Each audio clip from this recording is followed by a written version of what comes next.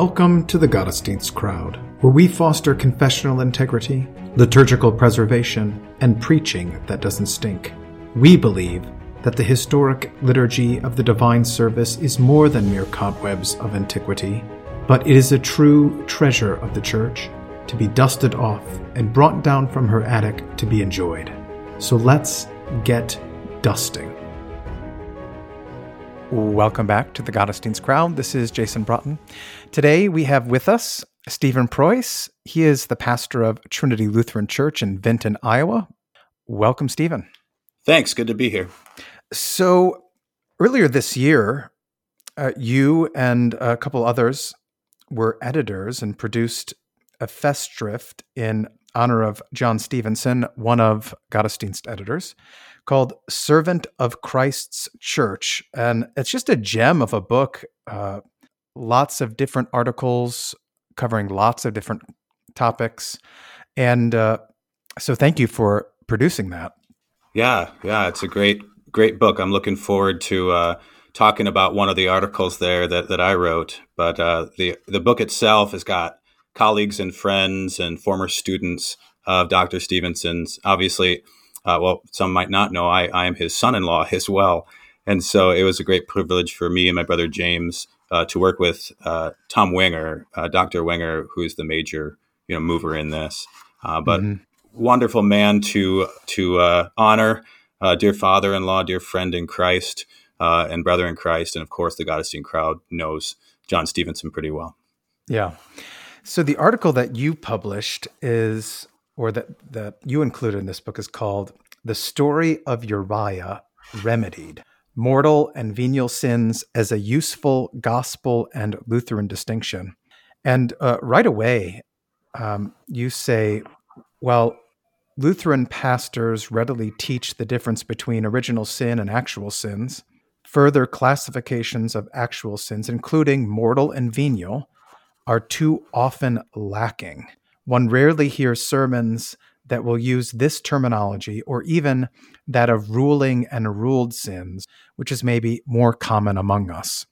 So what spurred you on to take this topic on and kind of help develop for us almost a reclaiming of what is part of our history in these distinctions? Well, I think we've all seen an antinomian spirit in the Lutheran Church that has caused people to talk a lot about justification, which is rightly, although, as we know, when they leave out the atonement and the vicarious satisfaction, they get that justification wrong too. But they do tend to leave sanctification simply out of the picture, or very shallow understanding of it. Mm-hmm. And, that's just kind of the broad idea that we all know about. But the other thing that kind of got me was, going through the Lutheran confessions, reading Walther's Law and Gospel, and then just reading through some of Chemnitz. I just kept on seeing them talk about how not all sins are the same. All sins will damn, but not all sins are the same. And talking about kind of the mastering power, the lording over of the individual of sin. Mm-hmm. And that matters. And so I kind of wanted to explore that a little bit.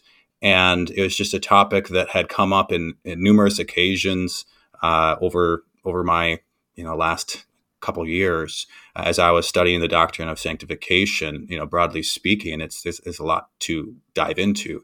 So I just think this is another avenue for us to get into discussing, why it's important for us to talk about how sin continue to rule over us in this life, and to see that, yes, the Roman Catholics get it wrong, and they make this distinction kind of just terrible.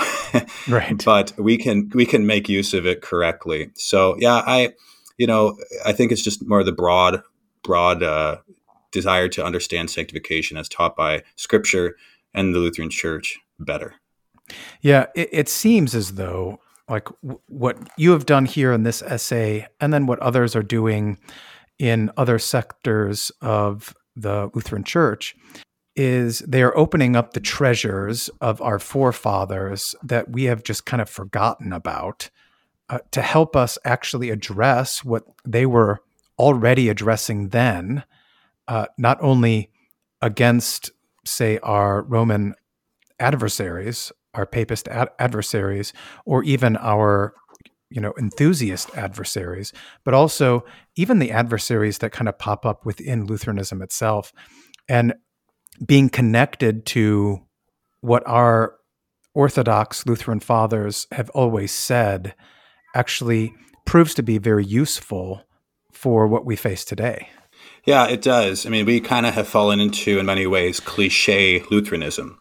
And, we're very good at giving the hallmarks of Lutheranism, but they become kind of cliches if we don't understand the richness of them, as you were pointing out. And yeah, there are a lot of people doing this, and I think it's good for the church to be doing it as parish pastors, for our congregation's sake, as laity, to continue to sharpen yourself on God's word. And the Lutheran fathers are so good with this because, the point of Lutheran confessions, the point of reading Luther, the point of reading Chemnitz, of any of the dogmaticians, is for us actually to understand Scripture better.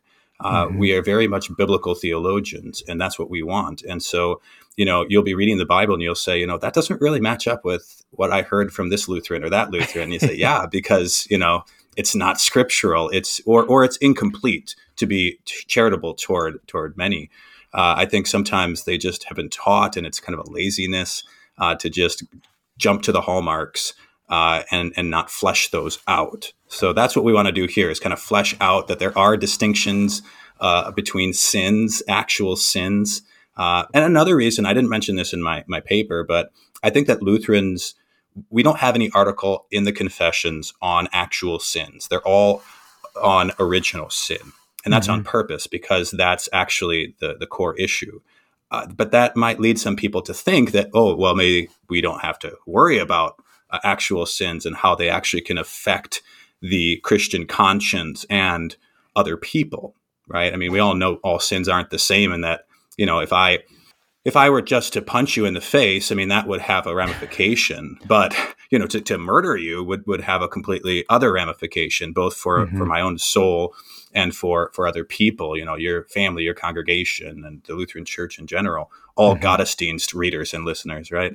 So, I mean, we have to make these distinctions, and let's do it in a scriptural way, and let's do it with the help of our Lutheran fathers. Yeah. So what happened kind of historically? How did this kind of fall into disuse among us? Was it just because whatever we were facing at the time called for us to focus more on justification, and thus the sanctification side, or the discussion of the differences between actual sins, kind of by sin of omission, so to speak, came about, or was there something else going on? Yeah, I think that there's probably a lot to that. Without getting into all the history of it, I'll just give you one kind of anecdote from somebody that many have heard of. If you were to read Adolf Kaberle and his the quest for holiness, which in German was just justification and sanctification, he does a great job in that book. It's a fantastic book. Everyone should read it if you want to understand Lutheran ethics and justification and sanctification.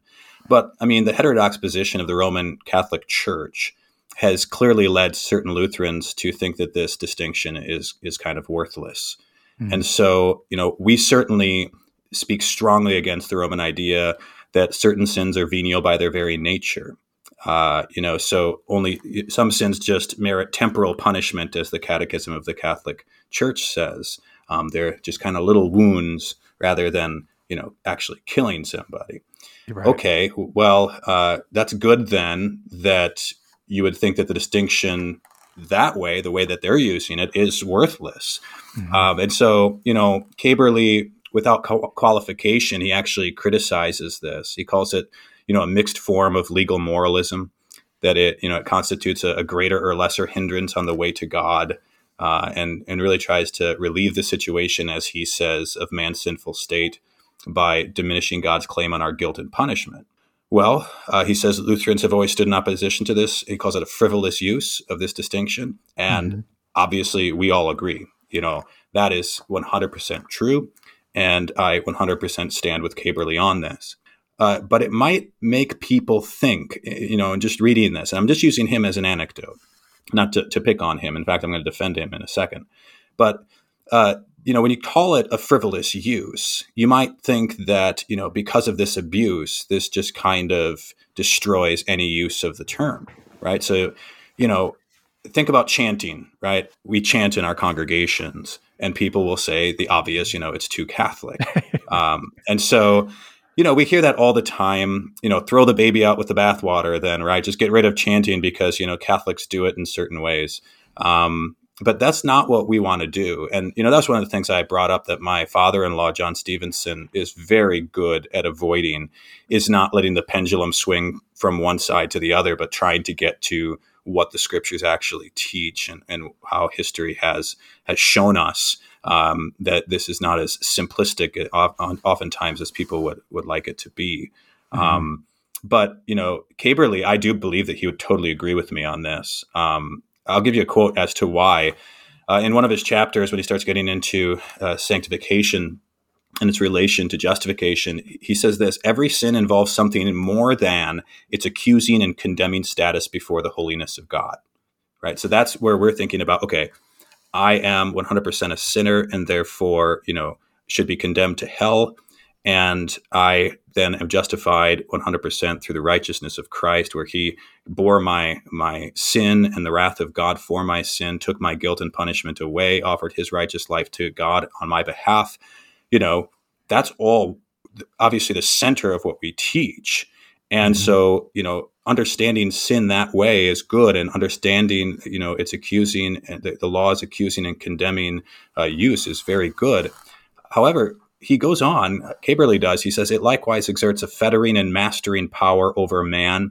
And it is this aspect we have to consider. And then if you read through that chapter, he discussed points that further classify actual sins, talking about things like sins of thought, word, and deed, and what this does to one's conscience and one's how readily you will then continue on in sin if you keep on allowing your conscience to be destroyed like that. And so, Romans 6 verse 14, for sin will no longer have dominion over you, no longer be your Lord, right? For since you are no longer under law, but under grace. And so Caberly, I think, is a good anecdote of just showing that, when he does mention mortal and venial sins, it's never, in a good light, because he's always addressing the Roman Catholic view. And I think that that's probably what has gotten into a lot of people's heads, is that, you read somebody, awesome like Caberly, and you just kind of take what he says and say, oh yeah, mortal venial sins, the first thing I think of is the Roman Catholic view, and therefore it's terrible. We just throw the whole thing out. I'm arguing that, let's look at what the Lutheran fathers actually did with this distinction and help us understand why they actually found it a useful distinction, a gospel distinction. And that's really what the paper is all about. Yeah. And on top of that, it really kind of goes along with the spirit of our age, which is kind of just a great leveling, a homogenization of things, instead of looking at real distinctions and the power that those distinctions have. Yeah, I totally agree. And we just need to keep on going back to, as you mentioned before, to our Lutheran fathers and reading them.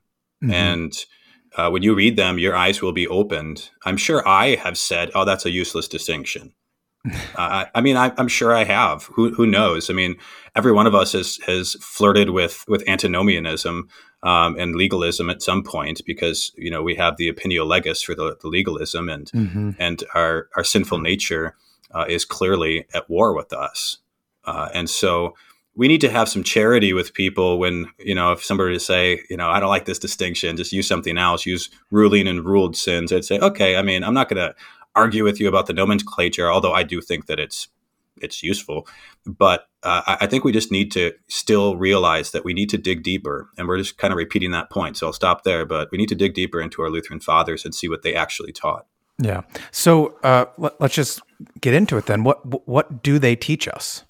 Yeah. So the first thing that I went through in the paper is just that this is a necessary scriptural distinction. And so, just to start with, Martin Luther, the Lutheran Confessions, all of the Lutheran dogmaticians, Philip Melanchthon to Francis Pieper, they all treated approvingly, understood the right way.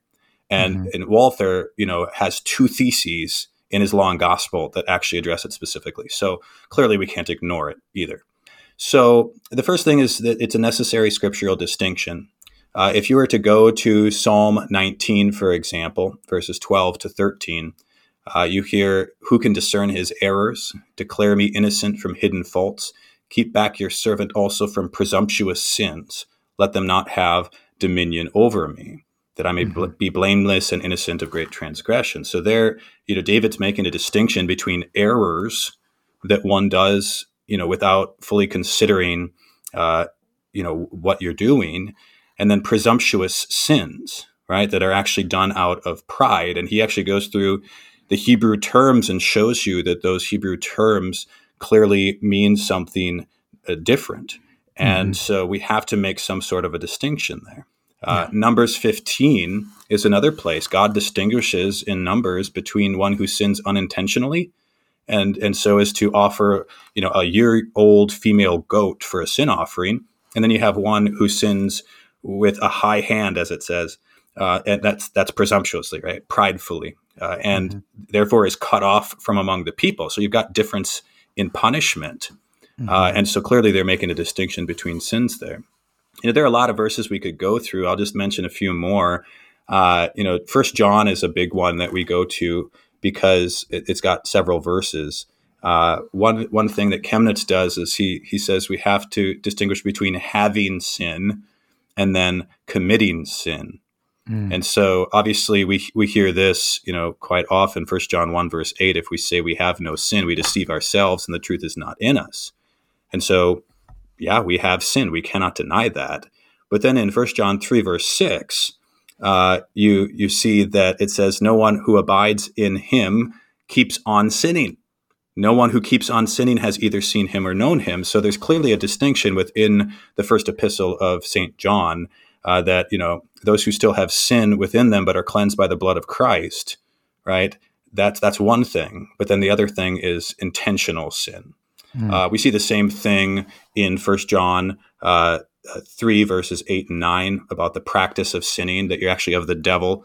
If you are making a practice of sinning, that is a willful, persistent, presumptuous sinning. And then he says that no one born of God actually does that in 1 John 3 verse 9. So we see quite clearly that there are these distinctions in the epistles and also in Jesus' own words. And that's where, Chemnitz goes on, and I really rely on Chemnitz on this section, but he says, there's a distinction between the godly who resist sin by the Spirit's power and the ungodly, and he says it this way, who is training himself in the art of sinning by pursuing his passions. And so he actually looks at it as a training, that you are, figuring out ways to perfect the art that you have of sinning, right? By pursuing your own sinful passions. And, Jesus speaks this way in John 8:34. Everyone who practices sin is a slave to sin. Again, this is referring to presumptuous, willful, persistent sin. Matthew 7:23, he says that the workers of iniquity are to depart from him. And so obviously we all work iniquity in a sense, but he's not talking about those who are, who have sin and yet it is forgiven through repentance and faith, but those who are persistent in sin. We go through a lot of passages. I'll just maybe say I'll leave it there except for one last section here because I want you to go and buy the book and read all these articles. It'd be good for you to do that. But a couple other things that Chemnitz brings up is that there are passages that teach that the regenerate can lose the faith. We're going to return to this, but it is such an important point. He quotes 1 Corinthians 6, verse 10. And so you hear that, all sorts of people will not inherit the kingdom of God. Thieves, greedy, drunkards, revilers, swindlers, and so on. And Galatians 5 tells that too, that those who do such things will not inherit the kingdom of God. And so we do know that people can lose the faith. 2 Peter 2 verses 20 to 22 is probably the most famous, where it says, after we've escaped the defilements of the world through the knowledge of Christ, you then are entangled in these things and overcome. And the last state has become worse for them than the first. That's where we get the proverb, right? The dog returns to its vomit. Yeah, there's a sense, especially if you go through like the Pauline epistles, that, when he gets to his kind of turning point after his clear statements about justification, I'm just thinking of Romans 8 here, where he says, for if you live according to the flesh, you will die. But if by the Spirit you put to death the deeds of the body, you will live. That there is a difference between receiving justification, receiving the forgiveness of sins in Christ Jesus, and making use of them as a Christian in your own life. And it seems like this practice of making use of the righteousness of Christ in our life has been completely co-opted by this passivity that you were kind of talking about earlier in today's focus on justification. Yeah, passive faith is obviously the very center of what we teach, and so it's understandable that people would have a healthy, at least, suspicion of any type of a legalism that would cause us to think that we are saved and justified before God by anything that we do. It is 100% for the sake of Christ and his work on our behalf. And so we get it. But you're absolutely right too, that, this active faith that is in love for God and our neighbor, it just seems like you say, you can't do it. So you might as well just kind of go ahead and do whatever you want.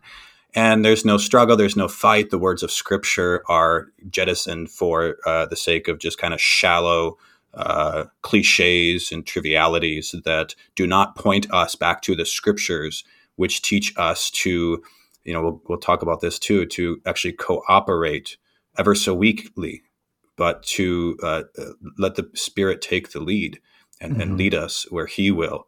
And where He will is not where we will. And we need to then understand His word better. One last point on that necessity of a scriptural distinction, I think, and then we're really done with that section, is that, 1 John 5 verses 16 and 17 are kind of well-known verses for a lot of people, where you see your brother committing a sin that's not leading to death. Yeah. And a lot of people want to ask about the whole not praying. Well, we're not going to touch that because that's a different issue. But then he talks about a sin that is that leads to death. So there's sin that not leading to death, a sin that leads to death. Clearly, there needs to be some sort of a distinction here. Luther actually takes this up in his commentary on this and talks about like Judas, who's stubborn and defiant, versus somebody who is because of their weakness has sinned, but it's not going to lead to spiritual or eternal death. Yeah. So then, how do the Lutheran Fathers make the distinction without falling into the error of Rome, or perhaps the modern error of the great homogenization of sin? Right. Yeah. So I think the most helpful thing to understand is that when we understand the Lutheran definition of mortal and venial sin, it is meant to communicate the effect or the result of sin. So mortal sins result in spiritual and eternal death. Venial sins do not result in that. But the reason that they do not result in that is not because they are in and of themselves by nature, less than these other sins, or less. They don't condemn less than these other sins. They all condemn. It's simply venial just means that they're pardoned, right? And mortal means they lead to death. And so venial sins are forgiven for those who repent and have faith in Christ. But it's venial sins do not result in spiritual and eternal death, not because in and of themselves they merit less than that. So I mean, there is no doubt that the Lutheran teachers are 100% clear on this point. When you consider God's strict judgment in His law, all sins are mortal. And that's worth repeating, that all sins are mortal when you actually consider it according to God's strict judgment in His law. Walther quotes Donhauer, one of the Lutheran dogmaticians, who says that sin is as great as is the person offended by it. And we hear that God is offended by every sin. That is, it is offended against his holy law. Not that he's offended like a 16-year-old girl or boy, who, is just so offended that you said something that was contrary to their feelings. But that God's law is actually immutable, and that any sin against it is for him outside of his holiness. And as Deuteronomy 27 says, cursed be anyone who does not confirm the words of this law by doing them. And Paul quotes that in Galatians as well. James 2 says, for whoever keeps the whole law but fails in one point has become guilty of it all. Jesus talks about unjust anger and lust in the heart, that these are worthy of condemnation. He says, don't relax the commandments just before that. And so, even venial sins are committed against God's eternal law and righteousness. So they are mortal sins by their own nature. So that's the first thing that we need to understand. We're talking about the result or the effect of sin. We're not talking about the nature of sin. And that's a helpful distinction to actually help us through this.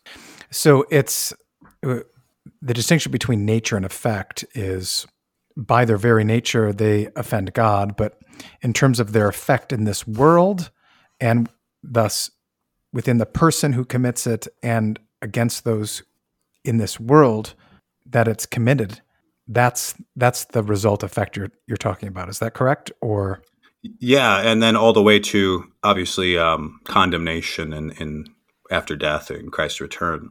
So we have to see that while all sins are worthy of damnation, not all sins result in the same spiritual harm to the individual and to those who are in this world of the individual. Yeah. And so that's a truth just in general, but we got to be careful there too, because, when it comes to the unregenerate, all sins are mortal because they have no venial sins, right? So there are just Romans who can do good things and practice self-control that they learned from, some YouTube video or book that they read. And that's good for this world. But this distinction is meant, the effect, there's spiritual and eternal death for those who have mortal sins, but those whose sins are venial, that is, they repent and have faith in Christ, they do not have that guilt and punishment anymore because Christ has taken that upon himself, and that has been imputed to us through faith. And so, this is very much a distinction that still understood in the Lutheran way upholds the doctrine of justification by God's grace through faith for Christ's sake. So we don't want to get away from that, but it is a distinction that is for the regenerate. So obviously the unregenerate, they're just in mortal sin, right? This isn't for them. Yeah. And so it doesn't pertain to all people in general, but only to the reborn, Gerhardt reminds us. And so, we understand this from Luther too, where Luther often talks about how you need to consider the person first, right? And then the work. And so he does the same thing with mortal and venial sins. So in his treatment on Galatians 5, he says this: mortal sin and venial sin are distinguished from each other not on the basis of the substance of the deed involved or according to some difference in the sin committed, but on the basis of the person or because of the difference of those who commit the sins. And, Gerhardt says the same kind of thing. Venial sins are not from the nature of the act itself, but from the condition of the person who sins. If he is in Christ through faith, his sins of weakness are covered. So we do have to kind of keep that point alive, that, the distinction between mortal and venial sins is really a distinction for the regenerate of the gospel, that when we understand that our sins are through repentance, we then have faith in this forgiveness that we have. We then, as believers, have this daily forgiveness. And all of the Lutheran fathers talk about it. I think it's worth quoting that, Pieper says this distinction is on the basis of the fact that the sins of believers are daily forgiven. Walther says sins are venial for Christ's sake, right? Otherwise they're mortal. Gerhardt says it's because of the mercy of the Father, the merit of the Son, and the sanctification of the Spirit. It's a great Trinitarian way of looking at it. Hutter says that when Christians believe that for the sake of their mediator, God regards them with favor and gratuitously forgives them all their sins through and on account of Christ, that this is where we have venial sins. Chemnitz says those who repent and believe in Christ receive, possess, and retain grace in the remission of sins. Luther says that sins are venial for the believers on account of Christ the propitiator, who expiated by his death. And so this distinction is for the regenerate, for the reborn, for believers, and not for the unbelievers. And it is, as we're going to try to get here, to a very helpful distinction when we do actually consider how we flesh it out into our lives. So you say this distinction is for the regenerate. Is this then primarily for the purpose of self-examination when we come before God in the service or just before the pastor to consider the things that weigh upon us? Yeah, all of these things and more. When you look at the Lutheran definition to, first to talk about the effect of sin versus the nature of sin. Once you get into those who are, actually regenerate, we start understanding that there's actually a way in which those who are regenerate, who have venial sins, because they repent and trust in Christ, who is their righteousness, that their sins can actually become mortal. Mm. That is, it can force the Holy Spirit to depart from your heart and destroy faith. So an essential aspect to this definition then of mortal and venial sins is that one can lose the faith. Yeah. And so, Chemnitz says that the idea that Christians can't lose the Holy Spirit, can't lose faith, can't lose God's grace through mortal sin, he says it should be avoided as the worst poison to the soul. Now, that's pretty powerful, right? Yeah. I mean, my goodness. So we should pay attention to this. The Calvinists were teaching that you can't lose your faith. And so they're very strong on this. Melanchthon, you read this when you read through the Lutheran Confessions and the Apology, that faith cannot coexist with mortal sin. You hear that throughout the Apology in several different places, most especially in Article 4, of course. Mm-hmm. So, in his Loci Communis, we hear that he says the idea that some people have that in going against conscience, the elect do not drive out the Holy Spirit is a manifest error that must be condemned. And of course, Walther, we know this from reading through his long gospel, that Thesis 18 says that a preacher is doing just terrible harm when he doesn't distinguish between the regenerate and the unregenerate, so that you give the impression that, Christians, they too wallow in mortal sins just like the unregenerate do, right? We're all sinners, therefore we all just never want to follow the Spirit. I mean, it's obnoxiously wrong. Mm-hmm. And so he actually brings up Romans 6:14, which we talked about before, and says it's absolutely impossible for a person who's in the state of grace to be ruled by sin. And then in Thesis 19, he says that this distinction between mortal and venial sins is necessary, quote, to prove that certain sins do in fact expel the Holy Spirit in the believer. So I already quoted to you 1 Corinthians 6 and Galatians 5. Mm-hmm. And Chemnitz, tries to kind of further explain this loss of faith by talking about how it materializes. Mm-hmm. And he says that it actually occurs in such a way that is different than, the way people might think about it. It's not just that you happen upon sins, but, it's lapses or falls contrary to conscience, as he puts it. And so he talks about what is called the degrees of conscience, which is founded upon James 1:14 and 15, where he says, but each person is tempted when he is lured and enticed by his own desire. Then desire, when it has conceived, gives birth to sin, and sin, when it is fully grown, brings forth death. And so what Chemnitz does is he kind of details these steps or degrees of conscience. And I'll just read to you what he says. He says, first, the first step is our own original concupiscence, so that natural inclination toward evil things and fleeing from God that comes with the original sin. 2, the temptation by our concupiscence, when it begins to urge us to evil and gives us evil thoughts. 3, the inviting enticements, for we are lured by these enticements just like birds and fish, in the same way our original lust invites us by these lures. 4, the enticing occurs when our will through the fires of evil desires is unexpectedly seized to bring it to obedience. Even the regenerate person can fall into this position. For Paul in Romans 7:23 laments that he is made captive, but while he still remains in Christ, he resists, and damnation is still not upon him. And then 5, an evil intention is conceived, a plan to do wrong. And he says this, when wickedness progresses to this point, repentance and faith are driven away.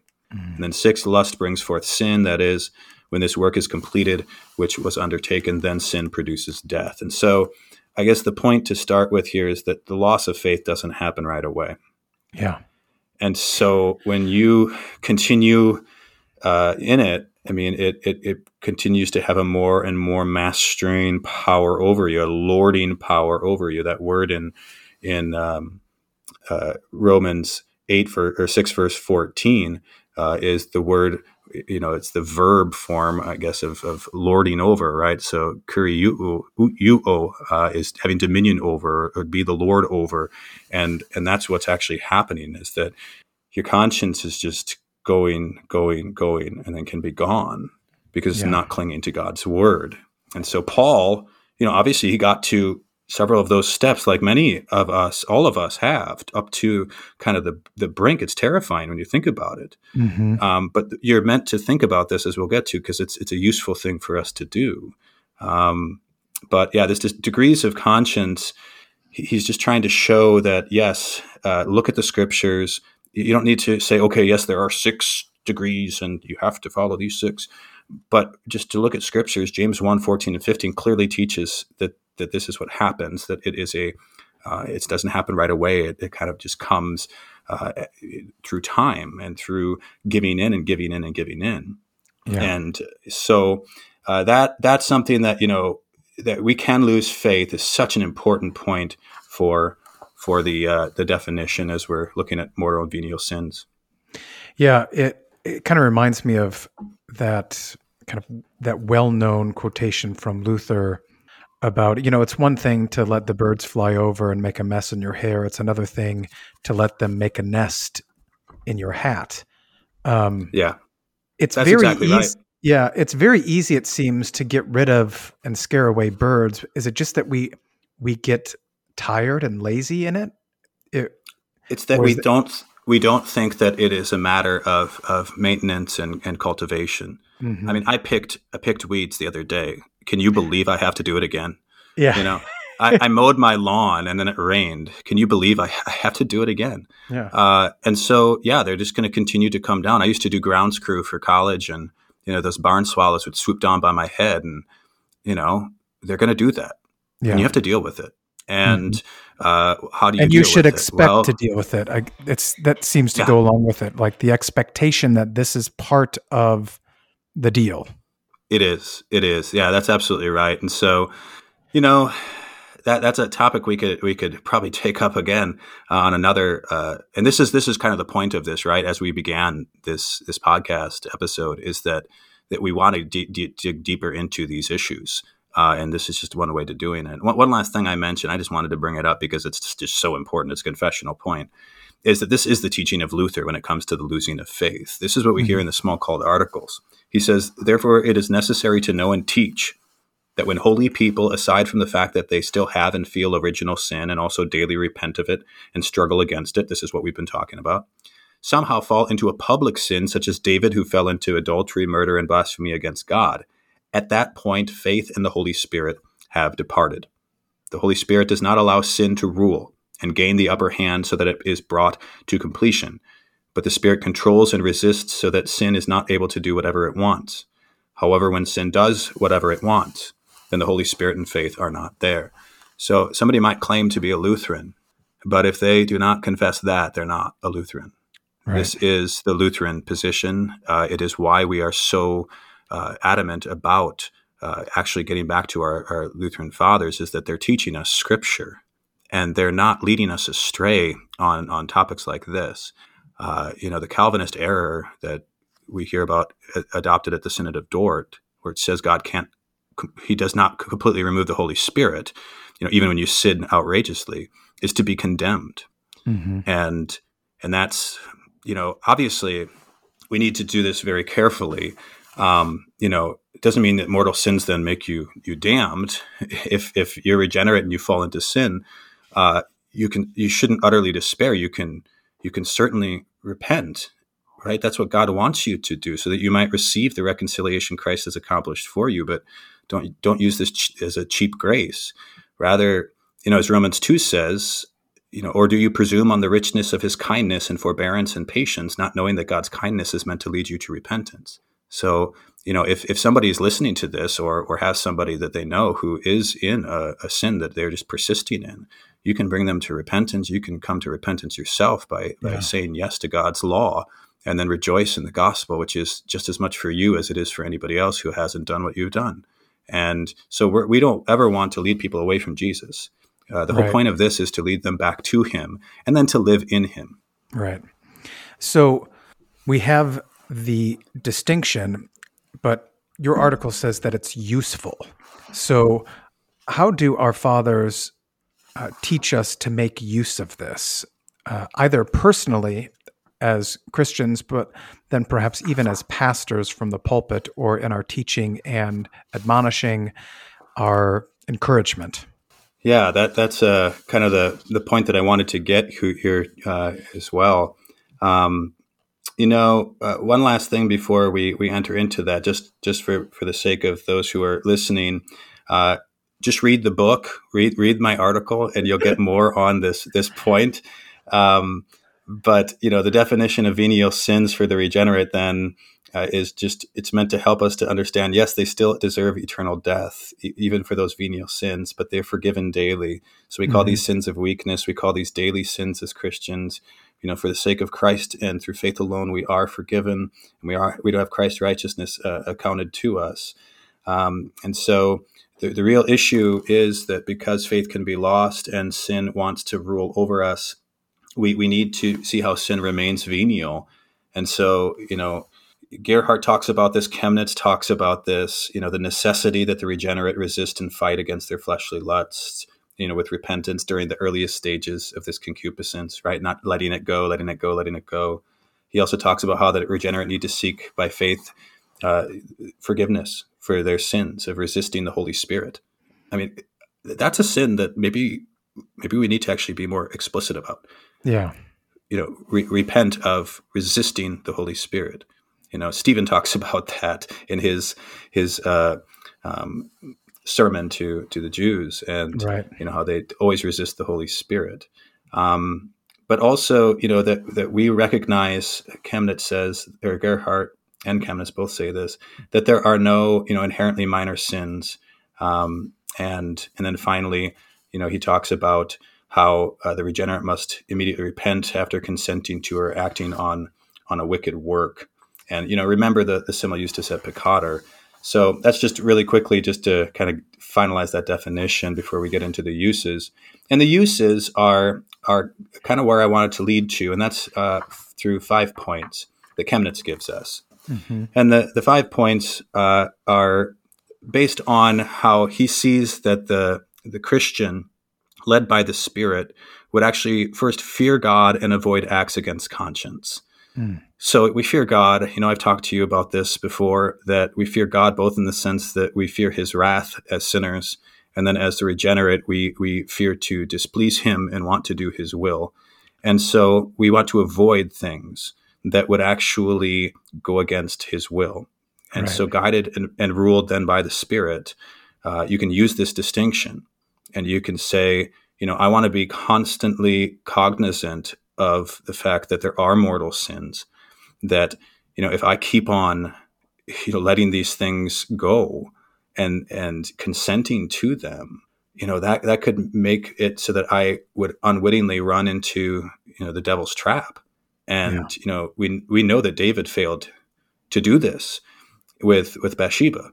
Right. And he's kind of the example I use in these uses and distinctions for Christians.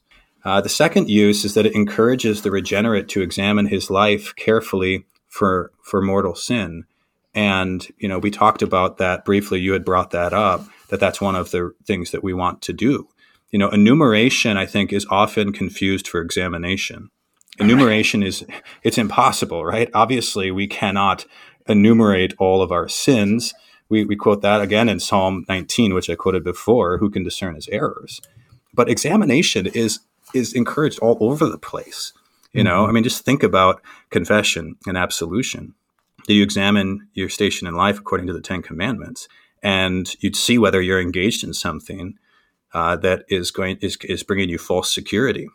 And wouldn't you want to know? Wouldn't you want to say, yes, I shouldn't be doing this, and not continue to practice it? And so examining is incredibly important, because false security is incredibly dangerous.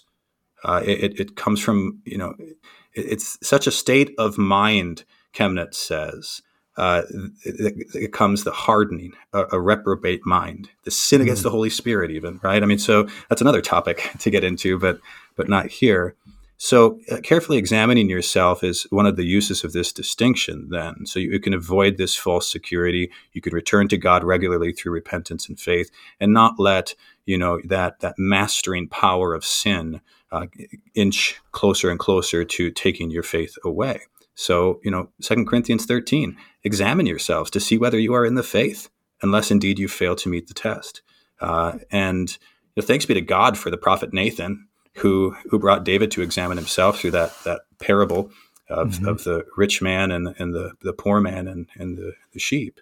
Yeah. So David ended up confessing his sins, and recognized his original sin, right? That's where we get one of our Sedis Doctrina on original sin is from Psalm 51, verse 5, that he ultimately sinned against the Lord too, and that God was justified in his judgment.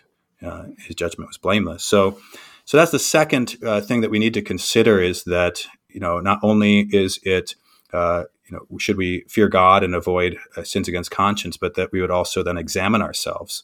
And to see whether that mortal sin is creeping up on us, or that we've entered into it. The third use that he mentions. Go ahead. Before you move on to that, so if we begin to examine ourselves, and we find perhaps that we have been lax in fighting against the allurements of sin in our life, what should we do about it? Yeah. The first thing is obviously to repent of our sins before God, to repent of our sins before our confessor. If you have one, to go and speak that word of confession to God, and receive that forgiveness through God's called servant. Thanks be to God that you can do that. And then what? Well, then can you make anything right? Sometimes you can't. Sometimes, maybe you did somebody wrong and that person's now dead. Well, God forgives you. God forgives you, and cling to his son's righteousness that covers all your sins. But maybe that person's not dead.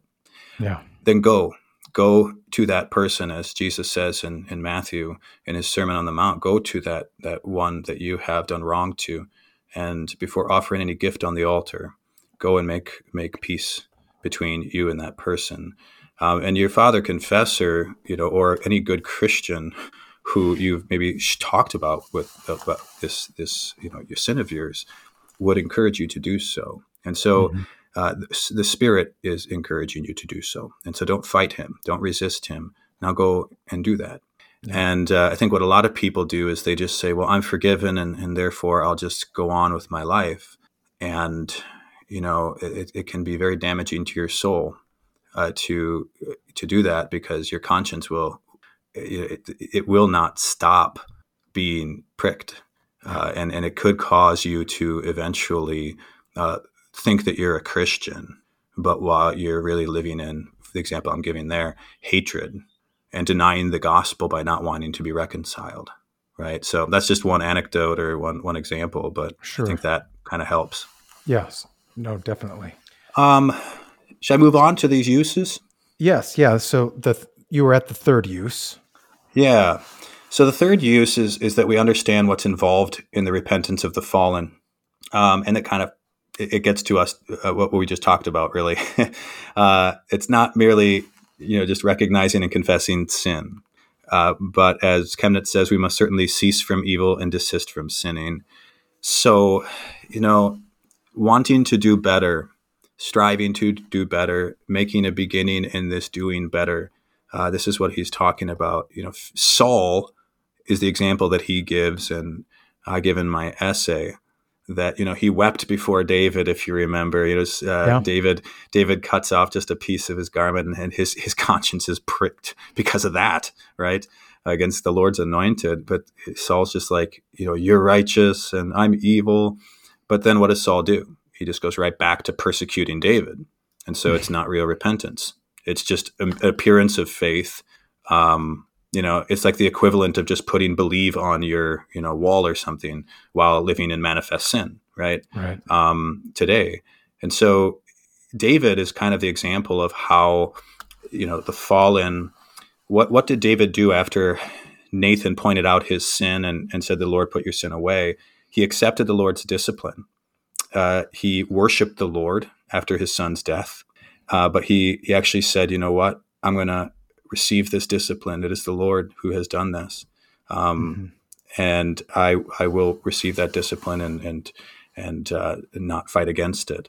And you see that with people today where, something might happen in their lives and they say, well, but I still want this kind of a life. Well, yeah, but you did something that actually prevents you from having that kind of a life. Right. And so you need to stop doing that and come with an actual broken spirit and a contrite heart. And from that will flow a clean heart, as Psalm 51 tells us. And then David says, then I will teach transgressors your ways and sinners will return to you. I think everybody who does page 15 or Divine Service setting 3, the common service, should maybe remind ourselves of that when we sing the offertory, create in me a clean heart, O God, and then we're done with it. The very next verse is, then I will teach transgressors your ways and sinners will return to you. And so that's what we want to do, is actually teach others not to fall into these kinds of sins that we have struggled with or entered into ourselves and have repented of, and then want to do better and seek to do that as we go forward. Yeah. The fourth use is that we keep God's instruction about fighting against sin before us always. And this is really just a reminder that, the spirit and the flesh are constantly at war and at battle amongst each other. And, how can you read Galatians and Ephesians and not see this? And so we need to keep that in front of us. And I think this is the use, if I'm honest as a pastor, that I probably use the most with my members as a way of teaching this kind of mortal and venial sins, or as many Lutherans will just simply say, ruling and ruled sins, is that, we actually need to, as Chemnitz puts it, and this is going to make people uncomfortable, but, that's what God does. For unless we support the Spirit in his struggle against the flesh, it will be easy for us to fall and lose our salvation. Now, if you know your confessions, that sounds a lot like what we hear in the formula when it comes to sin and our free will and our will after we've been converted, is that, we say that on the basis of the Spirit's work of rebirth and renewal, quote, we can and should be cooperating with him, though still in great weakness. This occurs not on the basis of our fleshly natural powers, but on the basis of the new powers and gifts which the Holy Spirit initiated in us in conversion. So you'll hear people go after this cooperation thing because they're so scared of us entering into cooperation, synergism when it comes to justification. Good. You should be scared of that. That is always an ever-present danger. However, he did not only teach us, Scripture or any of our Lutheran fathers, they do not only teach us that we have this issue with, justification where we just are constantly thinking that we're not saved and therefore need the forgiveness of sins. It also teaches us that we have to support what the Holy Spirit is working in us. We have to fight against this sin. And you need to keep that before yourself. Otherwise, you're going to just keep on inching your way again toward this mortal sin where you're not really clinging in repentance and faith to forgiveness. You're using it as an excuse to sin that grace may abound, as St. Paul warns against consistently and constantly. Right. So, David understood that. Renew a right spirit, right, within me. That's what he said, and that's what we sing. And so that's what we want to do. The fifth and final use is that we would then have remedies and comforts as we deal daily with sin. And this is kind of, my article was actually entitled, if I can remember the title, The Story of Uriah, which you can read again, the article as to why that is. Mortal and venial sins is a useful gospel and Lutheran distinction. And I've covered the whole scripture in Lutheran, but the gospel distinction I wanted to return to, and here's where I return to it, is that, it's the final word on the matter. Christians have the stain of sin. They have great weakness. You know it. I know it. Every one of the hearers knows this. So in the midst of this, and even if you've lapsed, you need an answer to your situation. And so this distinction between mortal and venial sins actually gives you great comfort because you realize you've got concupiscence within you. It will always be within you in this life until you are in heaven or Jesus returns, and it will always then be warring against you in this life. And if you actually feel that and experience that, then you need not despair, but you can then live in repentance and confess that sin and do that regularly, not only in church, but on a regular basis, and to fight against this then concupiscence and remain in the faith, clinging to Christ. And David certainly then made use of remedies and comforts. Purge me with hyssop and I shall be clean. Wash me and I shall be whiter than snow. Let me hear joy and gladness. Let the bones that you've broken rejoice. So we're not just about breaking bones, but they do need to be crushed, don't they? Yeah. Otherwise, you're not going to take comfort. So David's mortal sin lasted 9 months, right? Yes. But through repentance and faith, David's sin became venial. So what was the best thing to do there? Let David continue to think that, I'm a good Israelite? Or for Nathan to come and say, you are the man, and then pardon him and see that the Lord has no pleasure in the death of the wicked, but that the wicked turn from his way and live. And so this final use, this fifth use that Chemnitz gives, is to have these remedies and comforts always before you. In other words, delight in the gospel, delight in the righteousness of Christ. And so I find that in the end, after going through all of this does the exact opposite of what people might fear it would do, which is to steal Christ and his righteousness, which is imputed to faith for our salvation, away from us. Mm-hmm. It's doing the exact opposite if we understand it rightly. So you're right. The fear would be that by focusing on this distinction, you will create doubt in people's minds about their salvation.